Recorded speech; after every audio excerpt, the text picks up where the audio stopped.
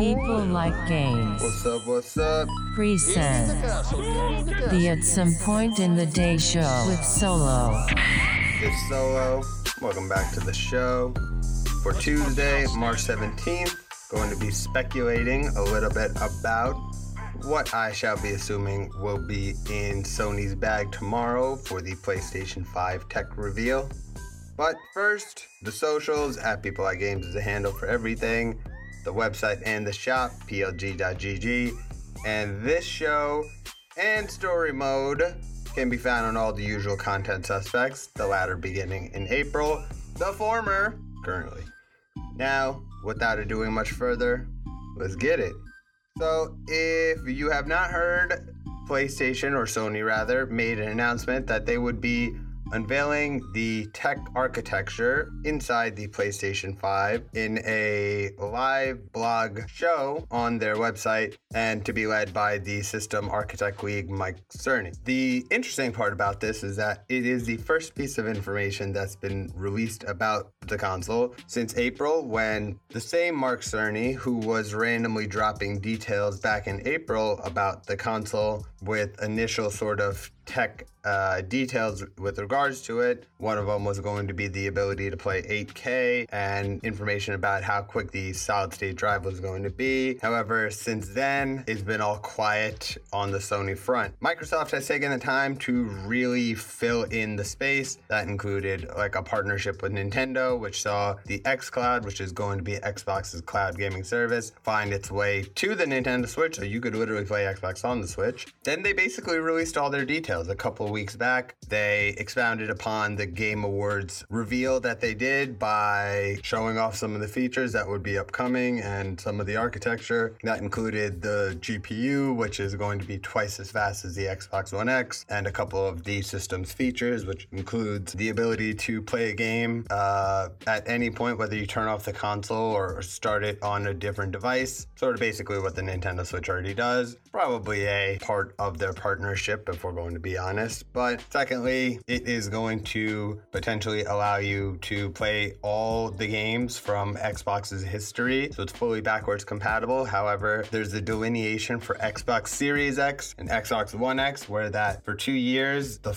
new generation console will still, though be available, the company will still be supporting the older console generation. So for about 2 years, that will be the gap. And so apparently, if it's from an Xbox first party game, you won't have to buy it again if you don't upgrade the system just off the bat. Just 2 days ago, Microsoft gave the rest of their details up with one particular issue that came about. And so my question was, I think I said this on maybe Thursday's episode, maybe I said it on yesterday's episode. PlayStation 5 has been waiting for something. While they're aware they're very much behind in the cloud race from Microsoft, the question becomes, what is this time? Why did they wait until the full detailed reveal of the Xbox One X architecture for them to then jump right within 48 hours onto that? My opinion, they have a better system in terms of computer architecture. Would be shocked. I know it's a little bit of a statement given that I have said Microsoft's a computer company, and Phil Spencer, who is the head of Xbox, has been pretty adamant about the fact that his company's shift to the cloud and to a subscription model of gaming put them more in league with Amazon and Google than it did Sony, and I'm sure Sony sort of sat back on that. In last week's episode, I was talking about the cloud streaming service NVIDIA GeForce Now that was losing all the publishers, and how it's probably in their best benefit to either partner with or to be bought by Sony for this upcoming PlayStation 5 release. We shall see what happens, or if that happens tomorrow. But again, the timing, there's a reason that they're dropping this right after and taking all the momentum away. There's a lot of mystery about this. Nintendo's not releasing a new gen console, and we more or less know everything about what Xbox has minus the games. Now, we sort of know all the games about PlayStation, but we don't know about the console. So that's a very interesting sort of flip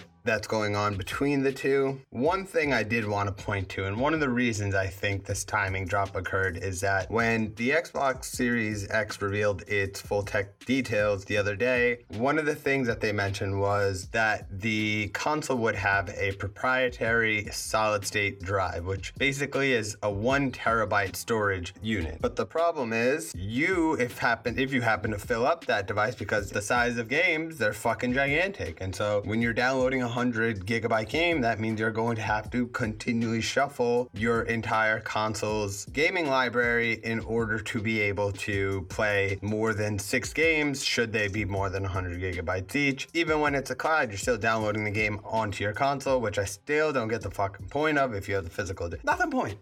So the reason I mention that is there's no off-the-market replacement. Granted, the special formed drive allows the console to run quicker and to give you better graphics, but simultaneously, has Nintendo not proven maybe having a clip of speed more maybe isn't in your best interest if you can do something a little bit differently? But that's more content related than it is hardware. And so Nintendo simplifies it. They have the same plug-in adapter for every single goddamn console generation. For Xbox to do this, PlayStation smells blood in the water. I think could be totally wrong because they use the same storage format when the PlayStation Vita came out. If you remember the PlayStation Vita, it was a PlayStation Switch. It just came out a decade too early. And if you've never heard this phrase, congratulations, you're about to learn it. Being early is the same as being wrong. Trust me, I've been learning that lesson quite a few times, but I'm on time because I learned it earlier. Let me know if that makes sense. But regardless, actually, as I was saying, that was one of the big drivers for the PlayStation Vita's demise, which was there was no reason for them not to try to allow a market-based alternative. And I think the speculative price for even extra storage, which you would have to buy from Microsoft because you have to get the proprietary one that has to be sold by or manufactured by them, is about $230. So you're almost paying quarter, if not more, of the cost of a brand new console for more storage on that exact console. And they mentioned that older versions of storage drives would work, but only for legacy games and not for anything new. If games end up becoming larger in size, as they are continually becoming, going to be an issue. I don't want to put that big of a target on their head, however, because as I said, it awaits to be seen till tomorrow if Sony happens to release their own version of a proprietary hard drive. And so if that's the case, can't really shoot at Sony. It just becomes a function of the requirements of speed and compression going into a next generation of consoles. Going to find out where that game ends up coming in. I don't know what their ace in the hole is. Maybe they'll reveal a game. Maybe they'll reveal some hardware that is a little bit better than what the Xbox Series One X had. Maybe their pricing point is different. They have not mentioned the release date since they confirmed back in April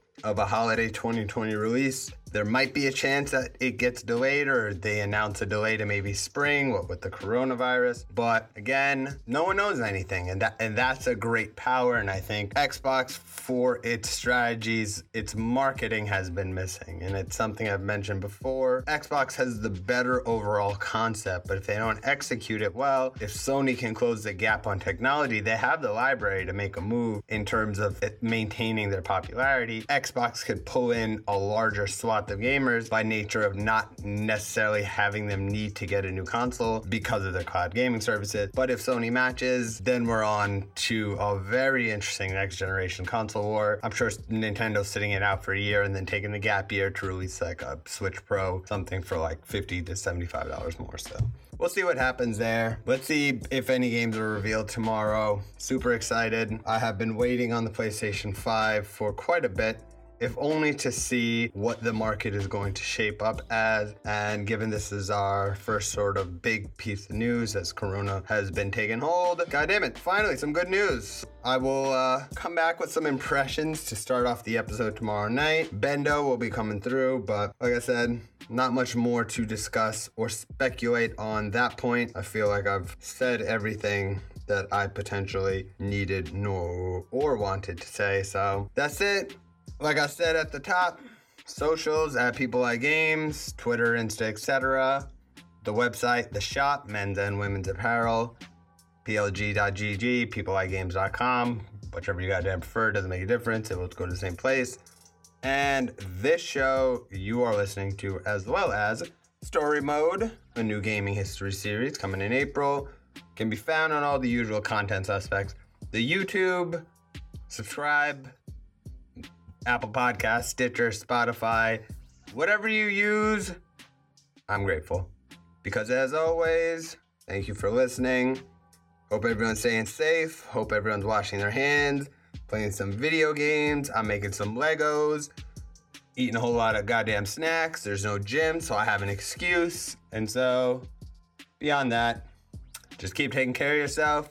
I'll be back tomorrow with Bendo for the Pokemon episode. Potentially, I don't know if he bails on that. But if he doesn't, he'll be here. I'll be here. I don't know what the topic's about. I'll find out when he brings it up. Should be fun. So, let me get out this piece. And you know how we do. Feed.